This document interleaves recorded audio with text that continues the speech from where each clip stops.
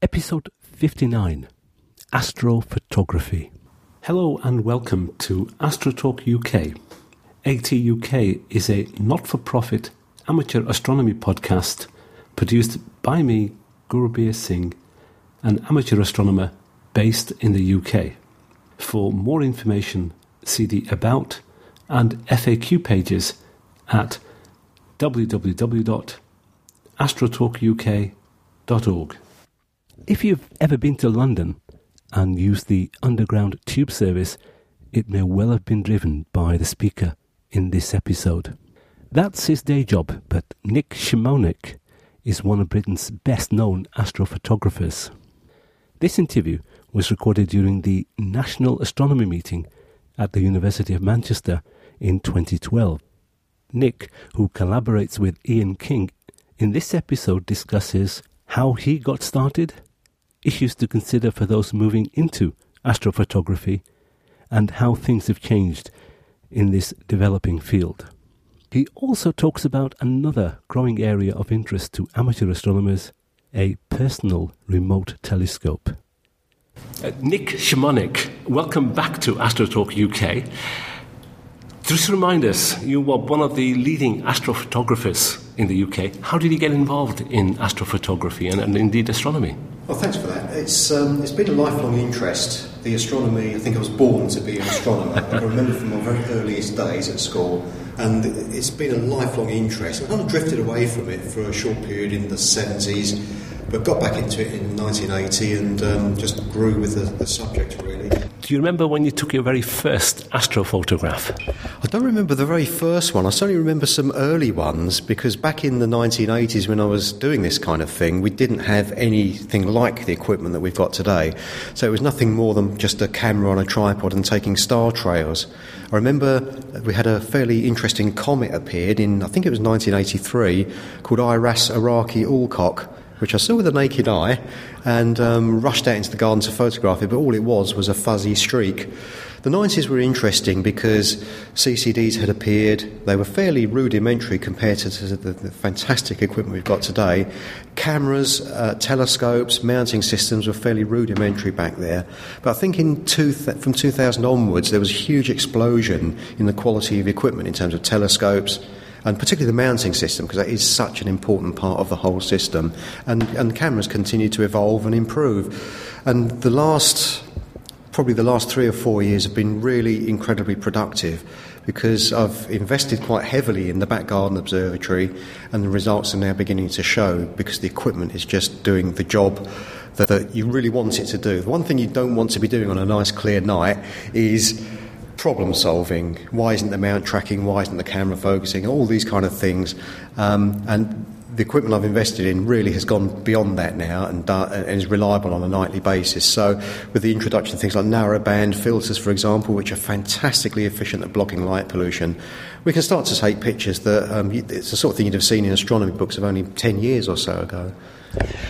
I think people who perhaps are new to astronomy and astrophotography don't appreciate where we've come from. I guess when you first started, you were using film, ordinary film? I still do actually use film, unbelievably, but only when we work from dark sky locations abroad in places like La Palma and the Canary Islands. But it has been fantastically interesting to watch the evolution of all aspects of astronomical imaging. What we're seeing is a huge growth in interest in imaging, because with the skies being as bad as they are, visual astronomy is kind of falling by the wayside. There's still a lot of people that do visual astronomy, but we're finding that people are understanding now that the new technology allows us to see things which were unheard of just 10 years ago or something like that. So somebody setting up as an astrophotographer, what are the key components they'll need, and what kind of training or technical experience do they need in order to get going, and what sort of costs are involved? Well, the first part of that question is what kind of equipment do they need? This is a very easy question to answer. They need 3 things. Now, we can start off with a camera. Now, that could be a modern DSLR camera, and we always recommend to people start off with that, because they're relatively straightforward to use. You're not being bogged down by the complexity of the more advanced CCD system. So if you've got a DSLR, it's a really good starting point. So that's 1/3 of your equipment. What you then need is a telescope. And one thing we recommend is to start off with something like a short focus apochromatic refractor, something like an 80mm objective apochromat. And these things are a dime a dozen now. You can pick up a good quality apo refractor for £300 to £400. And the reason why we recommend those is they're short focal length, so things like guiding and the seeing conditions don't affect those telescopes too much. They're much more forgiving compared to long focal length imaging. But by far the most important thing that you need out of the three is a tracking equatorial mount. Now, unfortunately, there is a learning curve involved in setting that kind of thing up. You have to understand what polar alignment is. You have to understand how to balance the system. It certainly helps you if you have a go-to system, so you can type in the catalogue number of the object and the telescope will go to it. These things are notoriously difficult to find without a go-to system. And you want high-precision auto-guiding, because we're taking fairly long exposures. The good news is that you can invest in something like the Skywatcher HEQ5 mount for around with dual axis drives for something like about £650, I think, something like that, £700. What's a dual access drive? Well, initially, the main thing you need is a drive that will move the telescope across the sky, like a right ascension drive, effectively, that tracks the motion of things across the sky. But there will be times we need to make minor corrections in declination as well. So you have a motor on each of the axes, which allows allows the auto guider to just make those fine corrections. So that's the three things that you need, and a whole system like that, particularly if you already have a DSLR camera. If you don't, the whole system, you'd expect to pay something like about £1,400. That's including the auto guider as well. Now, that is a serious investment, but a system like that will allow you to do astrophotography quite comfortably for the next 10 years. With the lack of clear skies that we get, you won't be out every night imaging.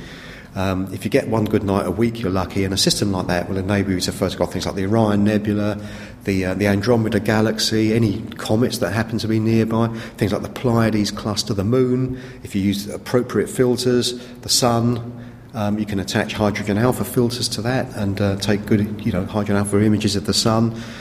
There's a huge amount that can be done. The very best results will come, though, from using a dedicated CCD camera as opposed to a DSLR. And that will push the cost up, of course. And by a dedicated CCD camera specifically designed for astronomers. Exactly that, yeah. A DSLR isn't designed for astronomers, it's designed for everyday photographers, but they just happen to make very good astronomical cameras. But the very best results come, if you're imaging fairly small objects like galaxies and faint objects, to invest in a monochrome or black and white CCD camera and a set of coloured filters. And that can be an RGB set, if you're interested in imaging things like galaxies, or better still, a narrow band set consisting of filters that include things like hydrogen alpha and oxygen 3. And these, because they have such a narrow bandwidth, they block light pollution from things like sodium lights, and you can get really spectacular results of things like the Orion Nebula and other deep sky nebulae right from the centre of town, right from the centre of Manchester. You could get really good deep sky images because these filters are so, the bandwidth that they allow light through, the ones I use at home are 5 nanometre bandwidth, so they're completely opaque to sodium lighting and mercury and this kind of stuff. So as well as the increased dynamic range and sensitivity of CCD cameras, now you've got these filters, you've almost got a good arsenal to beat against all the things that nature throws at us. One other thing that is required these days is usually people want to connect their computer to the telescope, not least for controlling the telescope, but also for processing the images. What level of IT awareness and training is a minimum requirement for astronomers? It's quite low, I think. You're absolutely right in the fact that you can connect a laptop to your telescope using planetarium software, so you can select any point on the sky, click on it on the screen on the telescope, and that's how I work at home. I have my computer in the observatory linked to an indoor computer via a wireless network. So I sit inside in a nice warm study, controlling everything that's going on outside in the dome. So as I'm taking images of the sky, I sit inside, you can see the guiding carrying itself out, quite successfully. You can see the images being downloaded. You just bring them across via the network and sit inside and control it. That's very easy to set up. Now, the second part of your question was in terms of processing the image. Now, there is a dark art to image processing, but there's a huge amount of resources on the internet. People are very helpful, people are very forthcoming with the techniques that they use. So any search on image processing will bring up some really interesting information. There's a handful of books out there as well which address image processing, but I always think of that as it's something like learning a language. You only really get good at it and you get conversant with it if you do it all the time. There's no shortcut to learning a language, there's no shortcut to image processing, but you don't need to be a computer genius, because I'm not, and everyone else, we can all do it. I know you do a lot of work for astronomy now. What are you doing? What's keeping you busy these days? Well, we do tend to go abroad occasionally. We travel to, as I mentioned, to the dark skies of places like Palma, and that's almost like a yearly thing. We take our equipment out there and image under the dark skies. But we've got a new project this year, and that's to actually set up a remote telescope in the mountains of southern Spain. So as we speak, at the National Astronomy meeting at the end of March, we're just collating all of the equipment, which we'll ship out to this high-altitude site.